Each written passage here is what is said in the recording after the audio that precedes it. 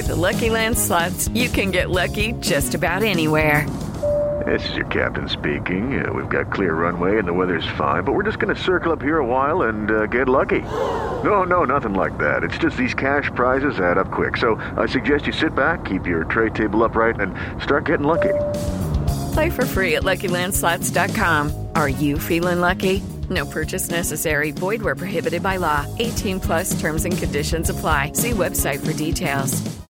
It's time for today's Lucky Land horoscope with Victoria Cash. Life's gotten mundane, so shake up the daily routine and be adventurous with a trip to Lucky Land. You know what they say, your chance to win starts with a spin. So go to LuckyLandSlots.com to play over 100 social casino-style games for free for your chance to redeem some serious prizes. Get lucky today at LuckyLandSlots.com. Available to players in the U.S., excluding Washington and Michigan. No purchase necessary. VGW Group. Void where prohibited by law. 18+ terms and conditions apply. It's time for today's Lucky Land horoscope with Victoria Cash. Life's gotten mundane, so shake up the daily routine and be adventurous with a trip to Lucky Land. You know what they say, your chance to win starts with a spin. So go to LuckyLandSlots.com to play over 100 social casino-style games for free for your chance to redeem some serious prizes. Get lucky today at LuckyLandSlots.com. Available to players in the U.S., excluding Washington and Michigan. No purchase necessary. VGW Group. Void where prohibited by law. 18+ terms and conditions apply. It is Ryan here, and I have a question for you. What do you do when you win? Like, are you a fist pumper, a woohooer, a hand clapper, a high fiver? I kind of like the high five, but if you want to hone in on those winning moves, check out Chumba Casino. At ChumbaCasino.com, choose from hundreds of social casino-style games for your chance to redeem serious cash prizes. There are new game releases weekly, plus free daily bonuses, so don't wait. Start having the most fun ever at ChumbaCasino.com. No purchase necessary. VGW Group. Void where prohibited by law. See terms and conditions. 18+. This is Julio Rodriguez, and this is the Lookout Landing Podcast.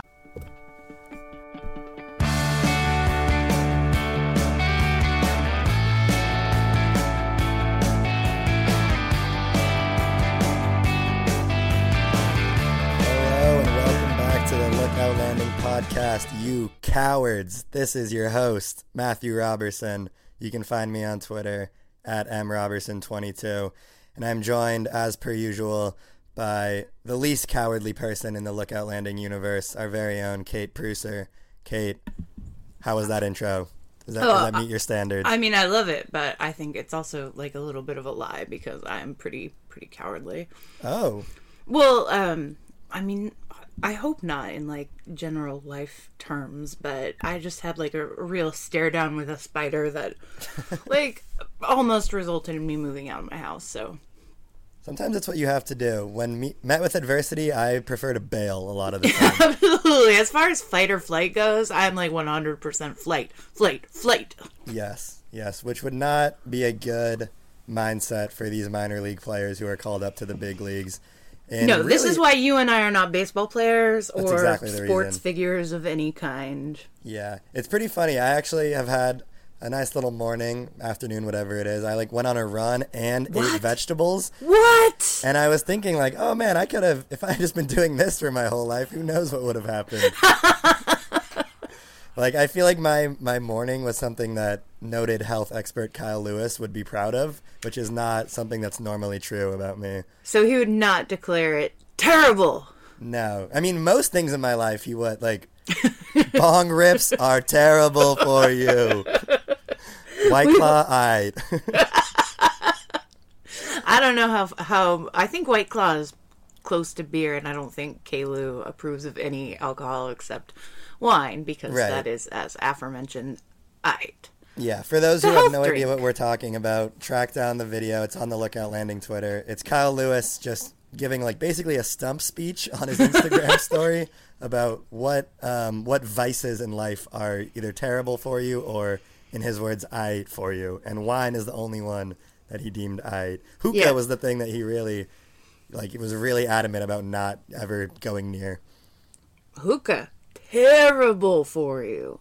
Terrible. And then it ends with absolutely terrible. Drink some water, man. Which is, I just want to isolate that audio and just have it pop up as like an alarm on my phone, you know, every so often. Because who doesn't need that every reminder? couple hours. Exactly. I feel like I drink a decent amount of water, but it's nowhere near what I should be doing. That's true. You were always toting around your hydro flask or whatever it is. Yes, I'm in the pocket of Hydro Flask. We are big hydro. We're big Hydro Flask. Hydro Flask, contact us. Sponsor the Lookout Landing podcast. We have only glowing things to say about your Been product. saying that. That's true. We also have, because of his just outrageous performance, only glowing things to say about Kyle Lewis. Ooh, Segway Kings! Segway King! I'm really in like late season form where like I feel like I have enough reps that I know what I'm doing, but like it's not a very high pressure situation anymore. Like we're not in the pennant race. Right, very similar to the Mariners. Exactly. I don't have to focus on like every pitch. I can just kind of I can throw some get me over fastballs here today. But Kyle Lewis, I mean, greatest Mariner of all time. Is that a conversation we're ready to have? I mean that appears to be the trajectory. Yes. Right. I'd say he's at least top 2, and he's not 2. So that only leaves one spot. Yeah, he's off to I mean, for those of us who watched him in Arkansas this year, I think it is a little bit of a surprise just because he does have swing and miss tendencies. He's always struck out a fair amount. I mean, in the like mid-20s range. This year he really struck out a lot at Arkansas. I mean, there were months where his strikeout rate was close to like 30%. So it's been surprising that there hasn't been a lot of strikeouts. He really seems to be hunting his pitches. He has a good approach. He laid off some really tough sliders from Colomé in an at-bat last night. I've been really, really impressed with the approach at the plate. And then, obviously, the power. We know that Dickie Stevens suppresses offense, but I don't think anyone realized how bad it was until Kyle Lewis came up and, bopped 3 homers in his first 3 games. Yeah, I'm glad you brought that up because you've been watching this all season. You are probably, I would imagine, in the 99th percentile of Mariners minor league baseball watching, which is an accomplishment in itself. We're working on like some sort of sash to present you. But so can you explain Dickie Stevens Park? Is it the dimensions of the field itself? Is it geography? Is it like some dark arts that transcend this earthly plane? Or why does the ball not travel there? Do you know? Well, part of it is left-handed hitters are less punished than righties in Dickie Stevens just because of like the dimensions. So it is a little bit of the dimensions. There's a short wall in right field, so Kalanick, Cal Raleigh when he's batting from that side, they've been able to sneak some over that fence. Left is a little bit. I don't know the exact dimensions off the top of my head, but it's a little bit deeper. So it's trickier for your right-handed hitters to pull one out. And then center field is just like where baseballs go to die. Like it's really, really difficult to hit one out in center. So it is a little bit the dimensions, but really what's challenging about Dickie Stevens is for whatever reason, it's near the Arkansas River and the wind just cuts right through the stadium, blows really hard. And when you get a ball up in the air, it just knocks it right down. So it is offense suppressing. I feel like this is one of the worst years that I've watched for it, not just for the Mariners hitters, but also for opposing batters, which we should maybe think about when looking at some of the Arkansas pitching staff. Some of them have very neutral home road splits. Justin Dunn is one of those. Others have in like nuts ones, like an ERA that is 3 times higher at other parks. So, got it. It's a weird place. It's funny to think that like he's welcoming the idea of hitting in Safeco Field when it's cold outside. I believe you mean T-Mobile Park, first of all. I do not. Well, yeah. It's funny though that like there's like this excitement of like, oh my god, like I can get out of the offense suppressing part that I was playing in and come to like one of the historically hardest places to hit home runs in the majors and just say, fuck that, basically I'm hitting a home run every time. Yeah, I mean, wait until he gets to go to other parks, right? Like, he's gonna be so excited. Yeah, has he heard about Houston? just bunt for home runs. Kyle, let me introduce you to the Crawford boxes. Oh, he's going to love it. I don't know. The Rangers are tearing down their stadium for whatever reason, but I can't imagine that it's going to be like a cavernous new one. I'm sure the ball will still fly in the new Globe Life or whatever they're calling it. Yeah, I don't know a lot about it, but I have heard that it's going to be maybe not as offensive friendly as Globe Life was, but kind of pretty similar. It won't be open all the time and exposed to the elements, which is both good and challenging. Right. For me, with Kyle Lewis, because in these like early tiny sample sizes, like it's hard to sort of take anything from their results. Like we've seen a lot of variance in these debuts. Like I was looking at Kyle Seager's first year, and he went 3 for 27 with 8 strikeouts to start his rookie year, and took 18 games to hit his first home run. So it's like the exact opposite of what we're seeing from Lewis now, and kind of just a nice reminder that like baseball is wonky and you can have a great 3 games at any point in your career. He just happened to have it right off the bat. But I think the thing that, and you kind of mentioned this too, is when actually watching each at-bat and his approach is he's hitting fastballs and breaking stuff with like pretty equal authority. Like the big home runs have come on the fastball, but he's sitting back on a lot of breaking pitches and just kind of serving them like almost, I mean, I don't want to make this actual comparison, but it's like Edgar Martinez-like in the way that he just sees the ball where it's being pitched and just hits it that way. Like he had one really sharp single the other way on a breaking ball. That was nice to see. I feel like that's a pitch that a lot of rookies would just swing right over or hit a weak ground ball to the third baseman, but he got the barrel to it and hit it the other way, which I think is like one of the most encouraging things that a young player can do, is not just, be destroying the fastball or just sitting breaking ball, which would be a weird move. But have you noticed that? Like it's very measured on both types of pitches that he's seeing. Yeah, so even the fastball that he destroyed from Sonny Gray he saw that he had no chance against the breaking stuff. He knew Gray was going to try to steal a strike early on with the fastball, and he was ready for it, and he just crushed it. And I mean, even though, that was a first pitch fastball ambush, like that's still a really smart plan to go up to the plate with. So that's been encouraging. And I do think one of his home runs was on a slider, I think.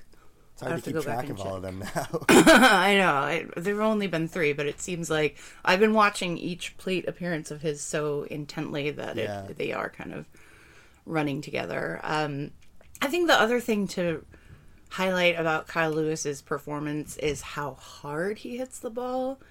He has had now he has not hit every single ball over 100 miles an hour, but initially when he was making contact, even the groundouts were going like triple digits, which is impressive authority to be making contact with right off the bat against major league pitching. Yeah, absolutely. And that's one of the things that Jerry Dipoto has talked about, right? Is in their little, I mean, it's hard to get exit velocity numbers from the minor leagues, I bet. But what Jerry Dipoto has said is like he has one of the better average exit velocities, I guess, or hard hit rate, whatever you want to call it, of anyone in the system, which is great to see, because that also kind of tells you, like, in Dickie Stevens, he's not getting the results maybe of power numbers, but he's still hitting the ball hard enough that it'll play in regular stadiums that aren't under the guise of witchery or whatever. Absolutely, and I think that that was probably a big talking point with Kyle Lewis over this season, was keep the faith and stay true to your approach, don't alter your approach, which I think he did a little bit with the strikeouts going out. So, but I think he got frustrated, honestly. And, it's his first full year. He really wanted to be putting up these power numbers. He wants to reclaim his prospect status. And especially coming off of, he was just killing the ball in spring training. And everyone was like, oh my gosh, Kyle Lewis. And then he kind of goes to Dickie Stevens and has that all sucked away. I think that there's a lot of pressing in his numbers. I saw some plate appearances that were... generally he would put up really good ones, and then once in a while you could just tell he really wanted to come up big in a spot and just couldn't. And then towards the end, in the playoffs, he turned it on. I mean, he does have a little bit, I hate to say this, but he has a clutch gene. He knows how to play in the playoffs. He did it in Modesto, did it in Arkansas. He does have another gear that he can kind of where he locks in at the plate and just makes really good decisions, which is, again, great to see, a great response to pressure. So, but yeah, I would like to kind of remind people what Kyle Lewis was doing in Arizona. And obviously that's a super offensively happy environment, but he was just getting to everything. So what we're seeing now, I think, is not necessarily sustainable, but the real truth of Kyle Lewis, I think, is somewhere between that crazy offensive happy environment he was hitting in Arizona and then the crazy offensive depressing environment in Dickie Stevens. Yeah, and the weird, like, outcomes from it is pretty much just baseball. Like, I know that's not, like, a profound statement. Like, baseball's weird. Sometimes you hit the ball really hard 5 times and make 5 outs, and sometimes you do the opposite and get 5 hits. But, like, it's just one of those things where you can't, like, I know this is probably very hard for people who are, like, very, like, instant gratification kind of people, or, like, the people who want to who would be like that? Right, yeah. What a way to live in our instant, internet-based culture. Having patience? No, could not be me. But, like, I mean, Justin Dunn came up and he was, all ready to go. Had his little opener start against the Reds, which I think was a pretty good way to introduce him to the majors. Like, you get to see Votto and Suarez, but then if you get through them, then it's like, okay, now you're settled in and you get some lesser hitters.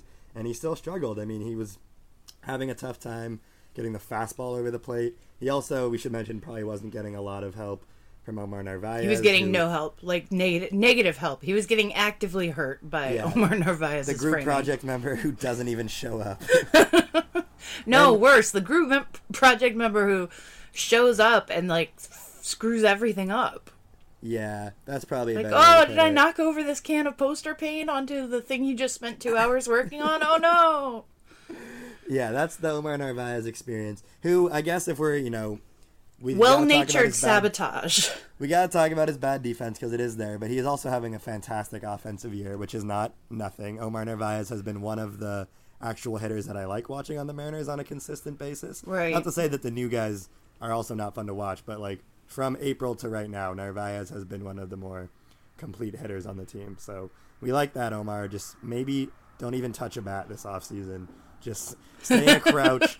Stay in a crouch literally all winter and just have your family throw shit at you. I will be interested to see what they do with him in the offseason.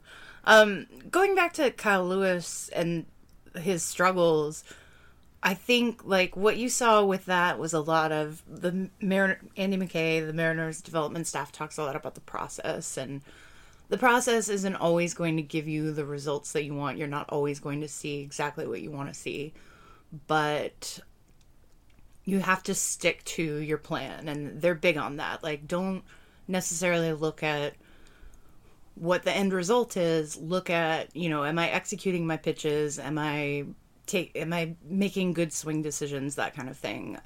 So I hope that was a big topic of conversation with Kyle Lewis.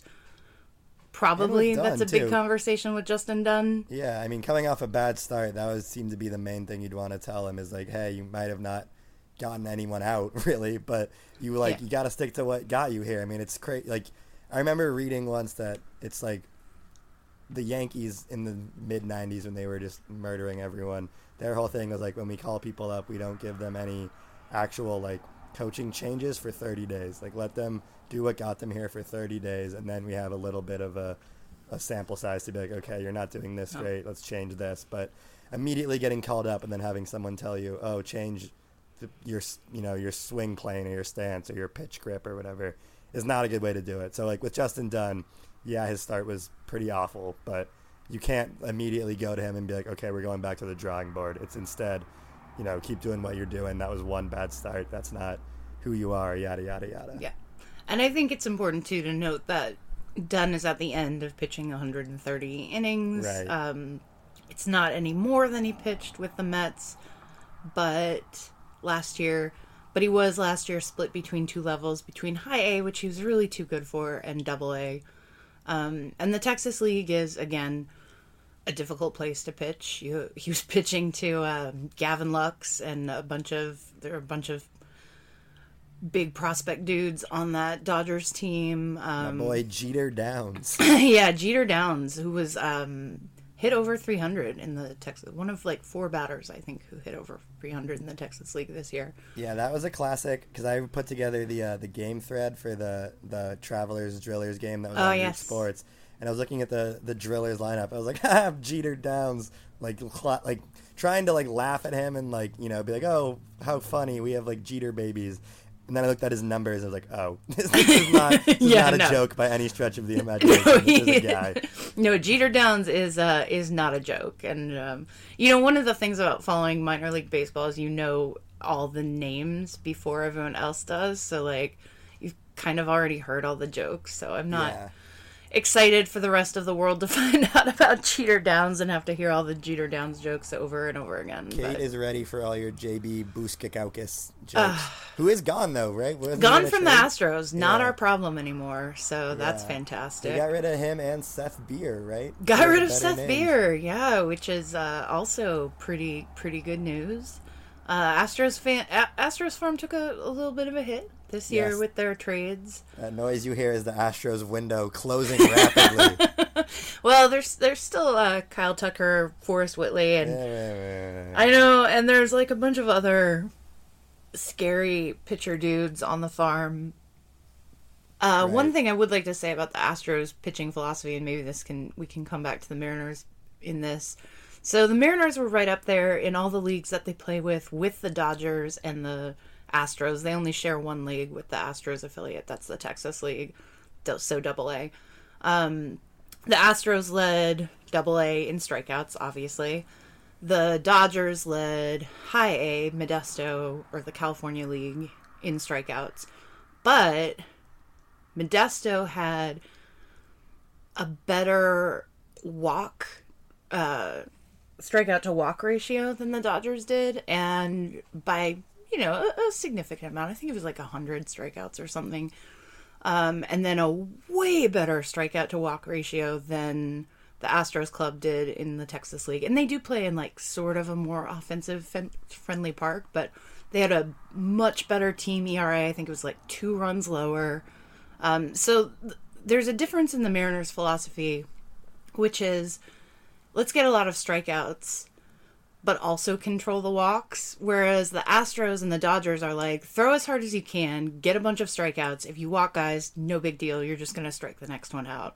So it's 2 kind of divergent pitching plans. So the Mariners are chasing guys who maybe don't throw as hard, but have better command, and still trying to get those guys to strike everyone out. The Astros and Dodgers are getting guys who throw really hard, walk a bunch of people, but hopefully get their strikeouts done. But when they get hurt kind of big because there are guys on bases because they've walked them. So I'm really interested to see how this philosophy plays out over the next couple of years. Like, do these command issues for these pitchers go away once they get to the majors? Or does it matter that, like, if you walk a bunch of guys but you're still throwing 99 and striking everyone out, like, does it matter? So yeah, that's a dangerous way to live, though. I mean, 2 walks and then a 99-mile-per-hour pitch right down the middle, like, can become 3 runs very quickly. You know what I mean? Like, exactly. Like you said, they get hurt big. With a couple walks and a home run is like, a lot of teams are trying to do that offensive approach too. So you're kind of playing into their hands sometimes if you're doing that. It's a real move towards the 3 true outcomes, right? Because they want their hitters hitting home runs, and they want their pitchers striking everyone out. So it's like, it's an emphasis on those 2 aspects of the game. You can see those guys coming up in Houston now. Like, Josh James he has better control, I think, than a lot of these other guys. Framber Valdez is a good example of that. They keep trying to make him a starter. I don't think he's a starter. I don't think he has starter command or durability. I think he's a reliever. They've been forced by some injuries to use him in that way. They're like, I don't know. I was just looking. It's like pick a random Astros minor leaguer, and they all kind of have the same numbers. They all have strikeout totals that are like double digit per 9, and they also have walks that are like 4 or 5 per 9. It is kind of crazy to see. It's definitely the kind. I think we have enough information that we can say, like, this is definitely their pitching philosophy. So, but it's I'll be interested to see.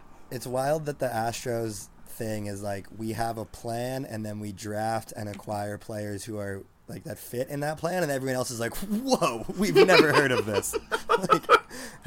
Who told you what to like? It's so funny that they think what that this witchery is this? Exactly, yeah. Like they have unearthed some like look major at look at big brain Brad over here. Big brain Jeff. The Mariners, I mean, it's obviously like a one-off example sort of thing, but like they already found that like highly actualized version of what you're talking about with George Kirby, where all he does is just throw strikes and like not going to overpower anyone, but literally like pitches as though if he walks a single person, he's going to get cut. He does. That crazy streak, right? What was it like?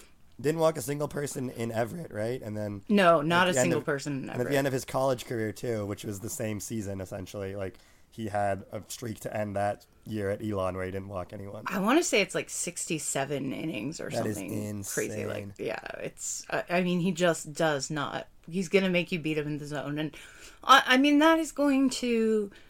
Once he gets to hitters who aren't in the Northwest League, like they're gonna make contact. Like there are gonna be hits off of him, but again, the idea is if he's in the zone often enough, he's going to get his strikeouts. He's not going to put free bases or free runners on. Right. So he's going to limit damage. He's going to give up some damage, but it's going to be limited.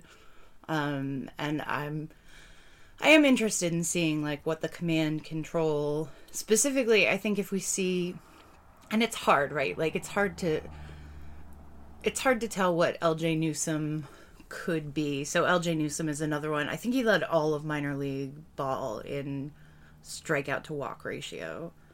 And if he didn't end the season on top of the leaderboard, he was up there for most of the season. He struggled when he first got to AA because the pitch that he used, the goat ball, as Reggie McClain nicknamed it, the high fastball, was not fooling batters like it was in high A Modesto.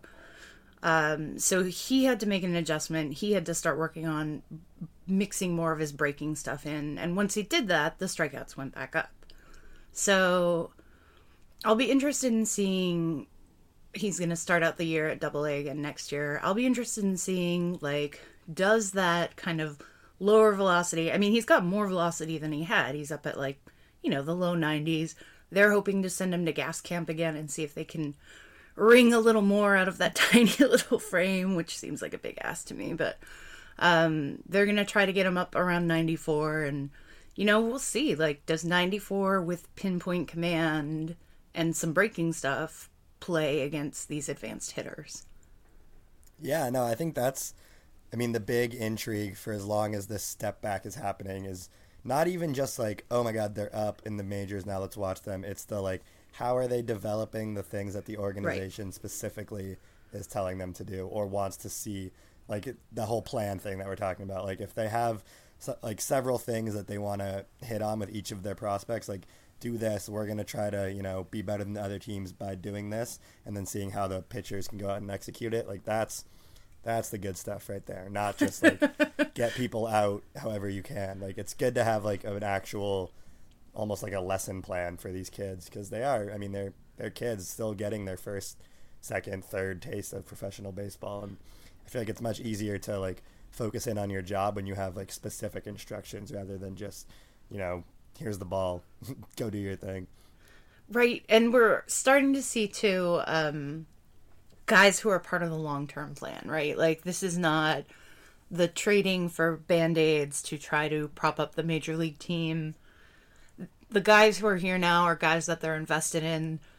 They're guys who are either new-ish to the organization, like Dunn and Kelnick and Justice, and they see them as a long-term future, or they're guys who have been here for long enough, like LJ Newsome, Joe Rizzo in Modesto is another good example, who have been here long enough that they've kind of absorbed a lot of this coaching. And that's what I'm most interested in seeing, is seeing the guys who are like, who have been foundationally shaped by the Mariners organization and seeing how they perform. So we can start to evaluate, like, is this player development working? Yeah. I believe that it is.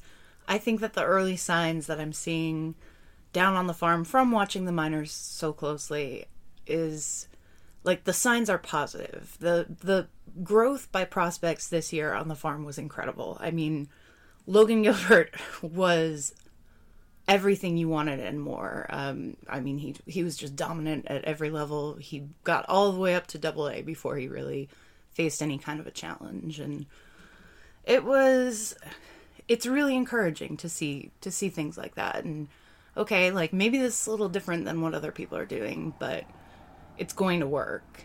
And what you were talking about with, like, the Yankees giving 30 days to a call-up before they start making changes, ideally we're not going to see that happening in the Mariners organization, just because what they really focus on is pushing communication from level to level so that guys are hearing the same thing at every level. And there's an organizational philosophy that they're all working around.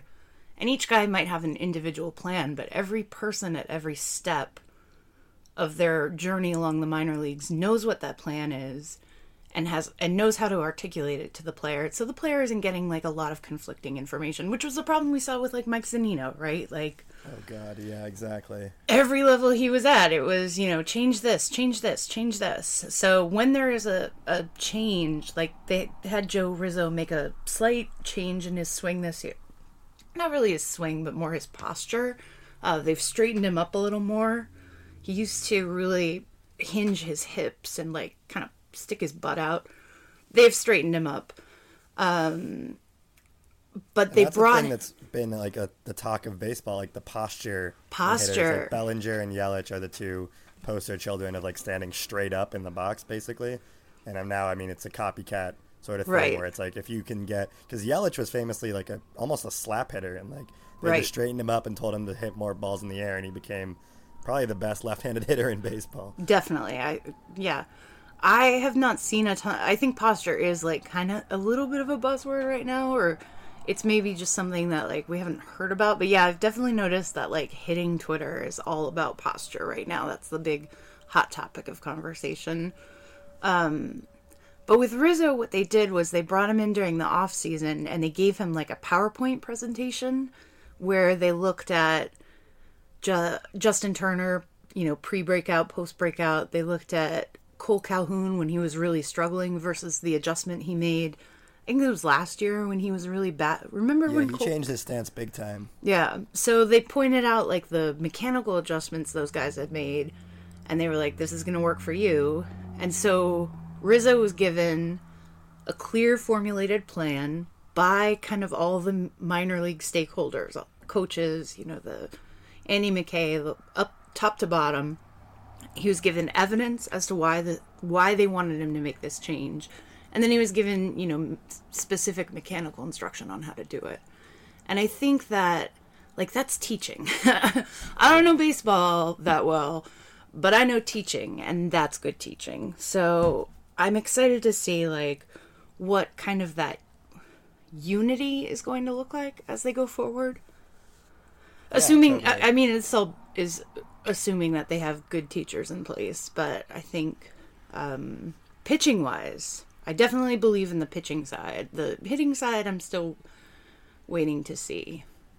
Yeah, so in that vein, actually, I was going to ask you just simply, is Donnie Walton a thing? Like, this is not a rhetorical question. I'm genuinely curious if you think he fits in this plan. Because, I mean, JP and Shed are sort of you would think, like, that's the shortstop second base combo that they want. I could be wrong, obviously, but JP for sure. And I don't know if we want Donnie Barrels every day at third base as the heir to Kyle Seager. I mean, maybe he could do it. Like, again, things happen in baseball every year like that. But what do you think as someone who's seen a lot more of the barrel monkey than I have? Well, it's been difficult to see the barrel monkey because he's been hurt. Not this year. This was the first full year he played without any injury or promotion, kind of jumping between levels. He was at one level and he was healthy for the whole year, and the result was a career year. I don't know if it was based in any kind of mechanical change or what it was, if it was just knowing the league a little better. One thing that I wish that our Arkansas affiliate did a little more was have some more interviews with the guys, or get a little more into that side of things. Keaton does such a great job of that in Modesto that it's really easy to track what's happening down there. I'd love to have a little more of that information about Arkansas, but that's something that we'll look into this off season. I think is trying to backhack it and see if we can make any judgments about what's happened. But it's so hard with the minor leagues. Basically, all minor league video is wiped out from pre-2019 because they upgraded their system. So it's really challenging to go back and try to find any video to make comparisons with. So, but is Donnie Walton a thing? I don't know. I wouldn't call him a pop-up prospect because he's been solid at every stop. He is 25, so this is what you want to see from somebody who's been in the minor leagues as long as he has. He's, I think, underrated as a shortstop. He's a very good defensive shortstop. Smooth hands, quick feet. Yeah. First play of his major league career. That's an easy play for him. I mean, he can make a splash play here or there. But yeah, it does kind of raise the question, what's the role for him with J.P. Crawford? We know that Crawford is a little bit injury prone, or has been. We've seen some of that this season even. So there are worse things than having a bunch of extra utility infielders hanging around. We have so many of those guys. It's kind of why I was trying to see if there's a room for Donnie, because there's going to be a decision at some point. It's like the Dylan Moore, Austin Nola. Right. Because, those guys have more positional versatility, Lopes. Maybe. Yeah, Tim Lopes.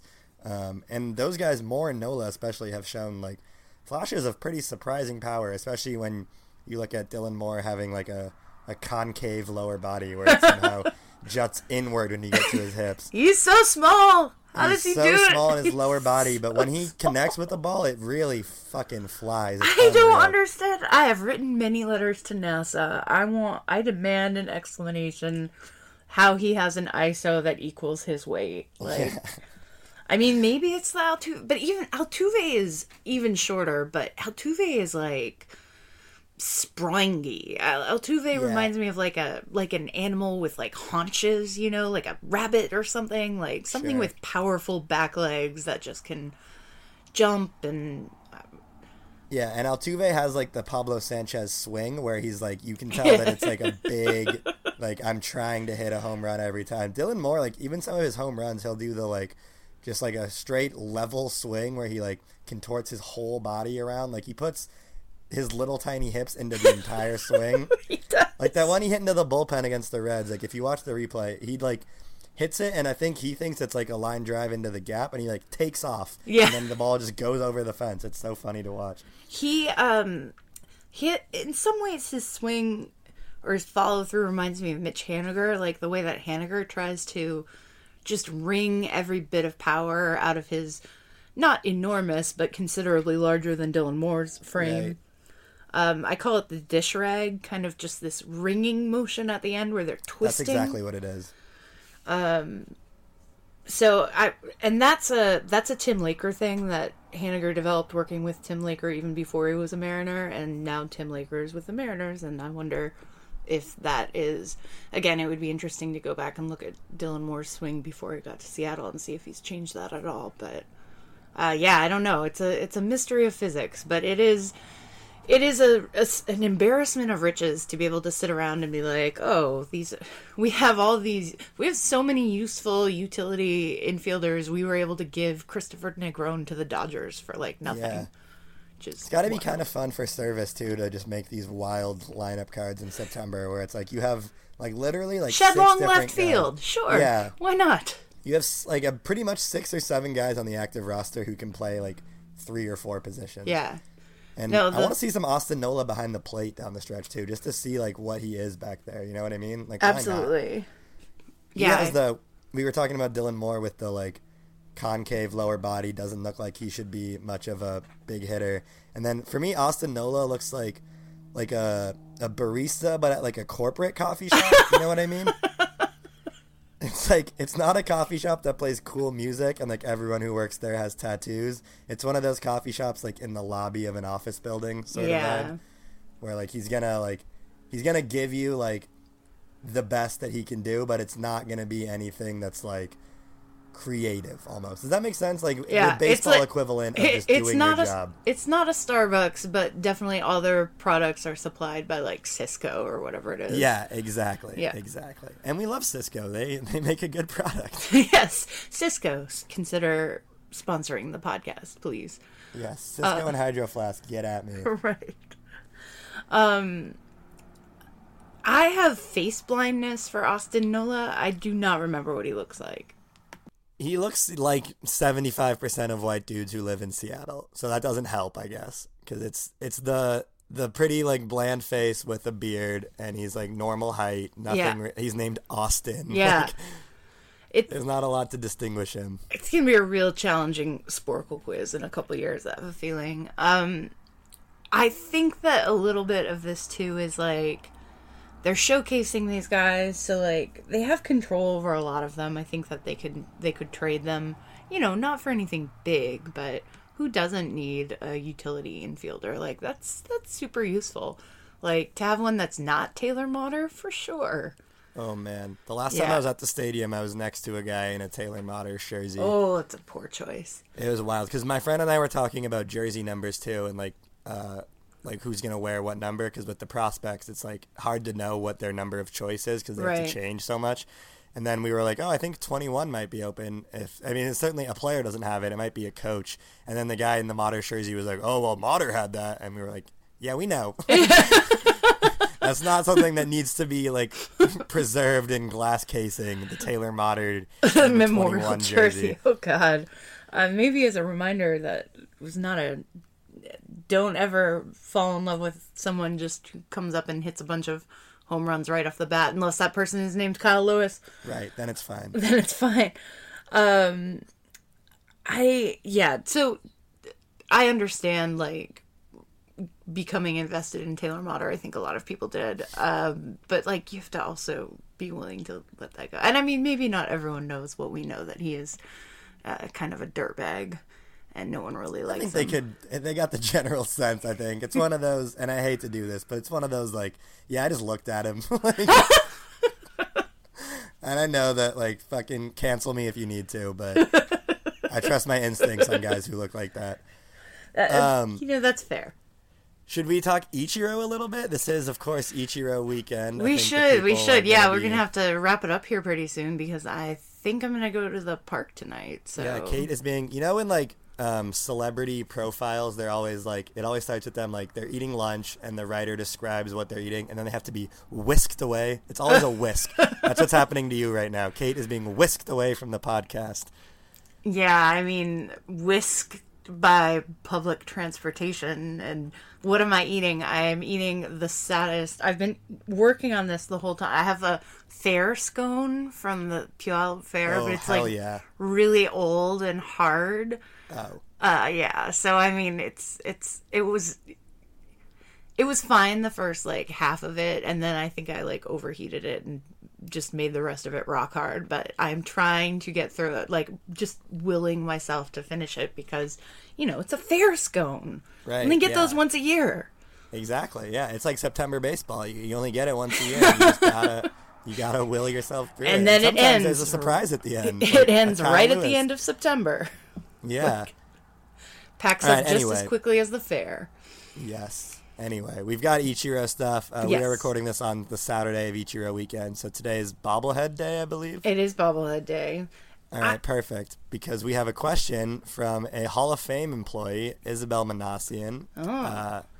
Isabel would like to know what is one weird Ichiro artifact you'd want to see in his Hall of Fame inductee exhibit. I have an answer. Okay, I have an answer too. Mine is, remember I was not here for the majority of the Ichiro years, so like I kind of missed Ichiro Mania. Like I knew who he was. Those were the Philly years for Kate?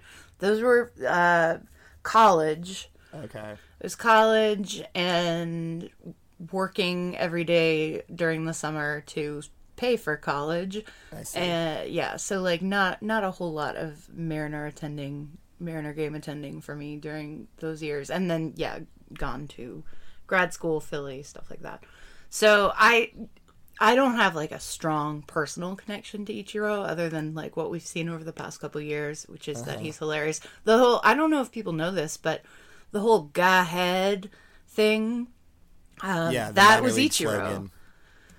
Ichiro started that. So like, and it just went all through the organization. Like in Arkansas, they had shirts that said "Go ahead."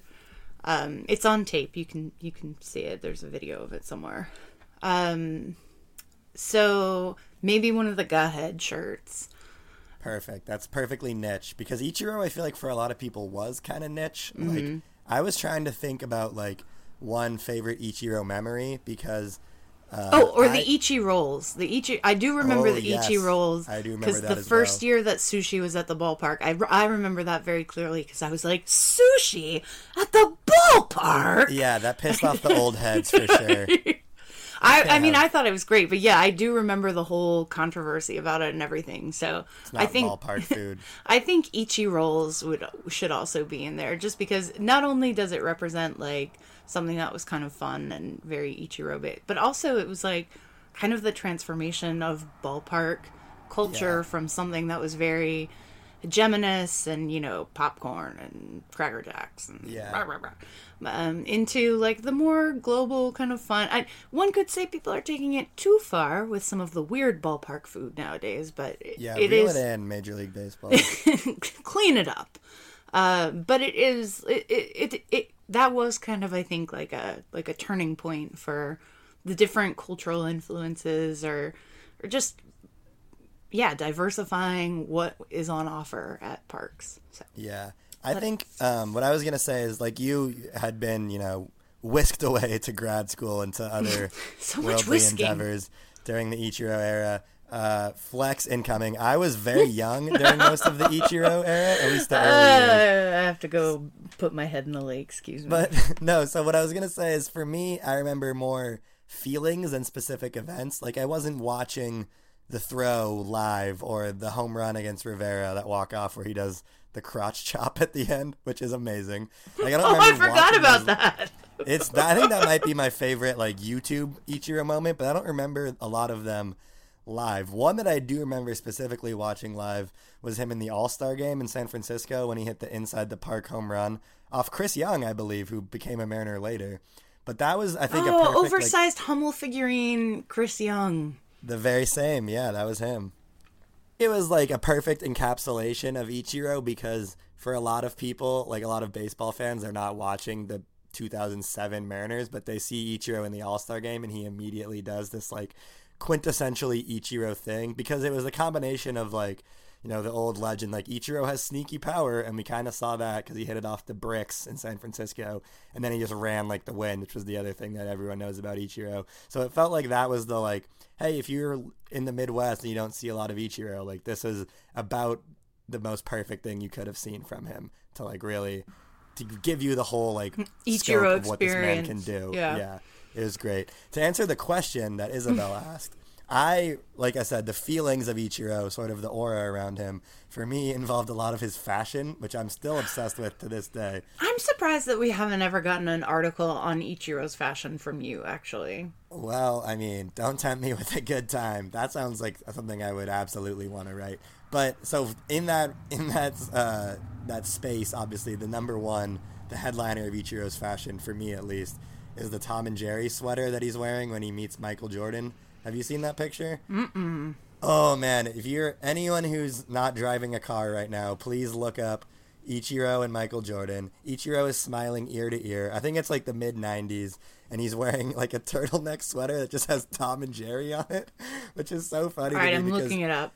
I don't know if Ichiro like is actually a Tom and Jerry head, or if he's like doing it as like a fit, like how people wear like band shirts they don't actually listen to. I want to believe that he loves Tom and Jerry, but either one is in play with the mysterious Ichiro. So I think that needs to be in the Hall of Fame. All right, I have pulled it up, and oh, wow. Right? It's a look. It's a turtleneck sweatshirt. It sure is. But that's the perfect thing to put in the Hall of Fame because it's so of an era, too. Yeah. Wow. That's, I want that. Isabel, please get your hands on the Ichiro. So his Tom and eyes Jerry are sweater. closed in this picture? He's so happy. He's with Michael Jordan. He is. So I like that. And then I also remember from, like his actual debut season, he would wear those, like, very hip, at the time, like, tiny athletic sunglasses. Oh, yeah. For those who follow me on Twitter, at mrobertson22, my header photo is Ichiro and Mike Cameron, and Ichiro is wearing, like, the exact glasses I'm talking about. I think a little pair of those need to be in the Hall of Fame. And then, of course, just a wool sock with 2 rats in it. And we have a full exhibit.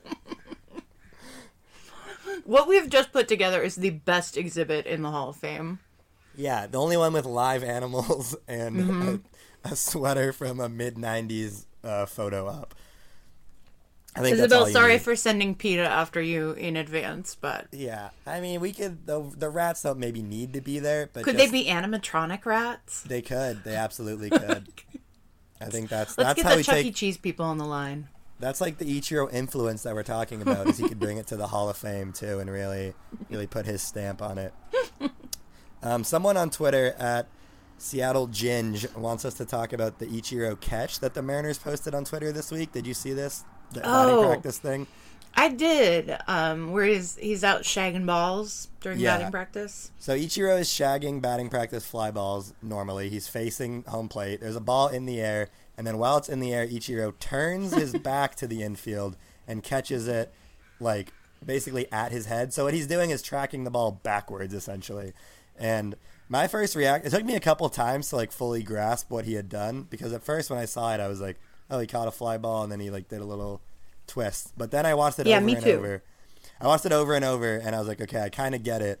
But my initial reaction when I, like, finally kind of grasped it was, that doesn't seem too hard, which should tell you that it's impossible. Yeah, basically the easier something in baseball looks, the harder it is to pull off in real life. Yeah. Exactly. And, like, I played, low-level baseball as a child. Like, I could catch a fly ball in batting practice, but once I get turned around and have to track it from a different angle, that ball's hitting me in the face. And Ichiro did it perfectly, which tells me, like I said, that it's a very, very specific skill that only a few people on Earth have. Did you see the thing from Tom Kohler, a former Marlins pitcher who played with Ichiro? No. He responded to the video. He saw it on Twitter, and he said that he would try it in batting practice all the time, he being Kohler, and Ichiro would laugh at him and tell him that he sucked at it. That seems right. It does. My favorite little Ichiro bit is that he doesn't call anyone by their real name. Like, he called Ken Griffey George, because that's Ken Griffey's actual name, and he would call Derek Jeter Sanderson, which is his middle name. And apparently the Sanderson thing, I think that was a Phil Hughes Twitter story, pitcher who played with them on the Yankees.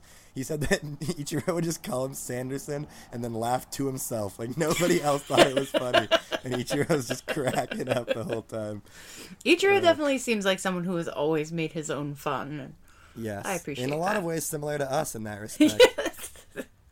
We have crafted our own fun. We just crafted, I'd say, 54 minutes of just straight fun, mainlined into people's ears. I hope so. And edutainment, maybe. Yes, hopefully you also learned. That's the tagline for this movie. Or not movie. If this was a movie, it would be great. And the tagline would be edutainment. Hollywood, call us. This is, help us transform this baseball podcast into a feature film. The people need it. Oh, man. No, they certainly don't. But thank you, everyone who listened, as always. We really appreciate everyone who takes time out of their life to entertain this nonsense. Yes.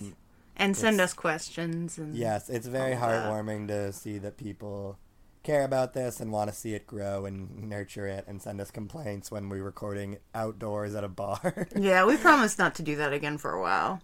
Yeah, that was more, I think, we hadn't had a lot of face-to-face interaction that was about the Mariners. Like, a lot of it is just like, we want to see each other and talk about baseball with our friends. Yes. And then we just brought a microphone sometimes. So. This one, though, was purely business. Kyle Lewis forced us into a professional podcast, and we've done it. So, Kyle Lewis, thank you. Audio quality, not terrible. Actually, all right. enjoy the last bits of the season, because before we know it, as rough as this season has been to watch,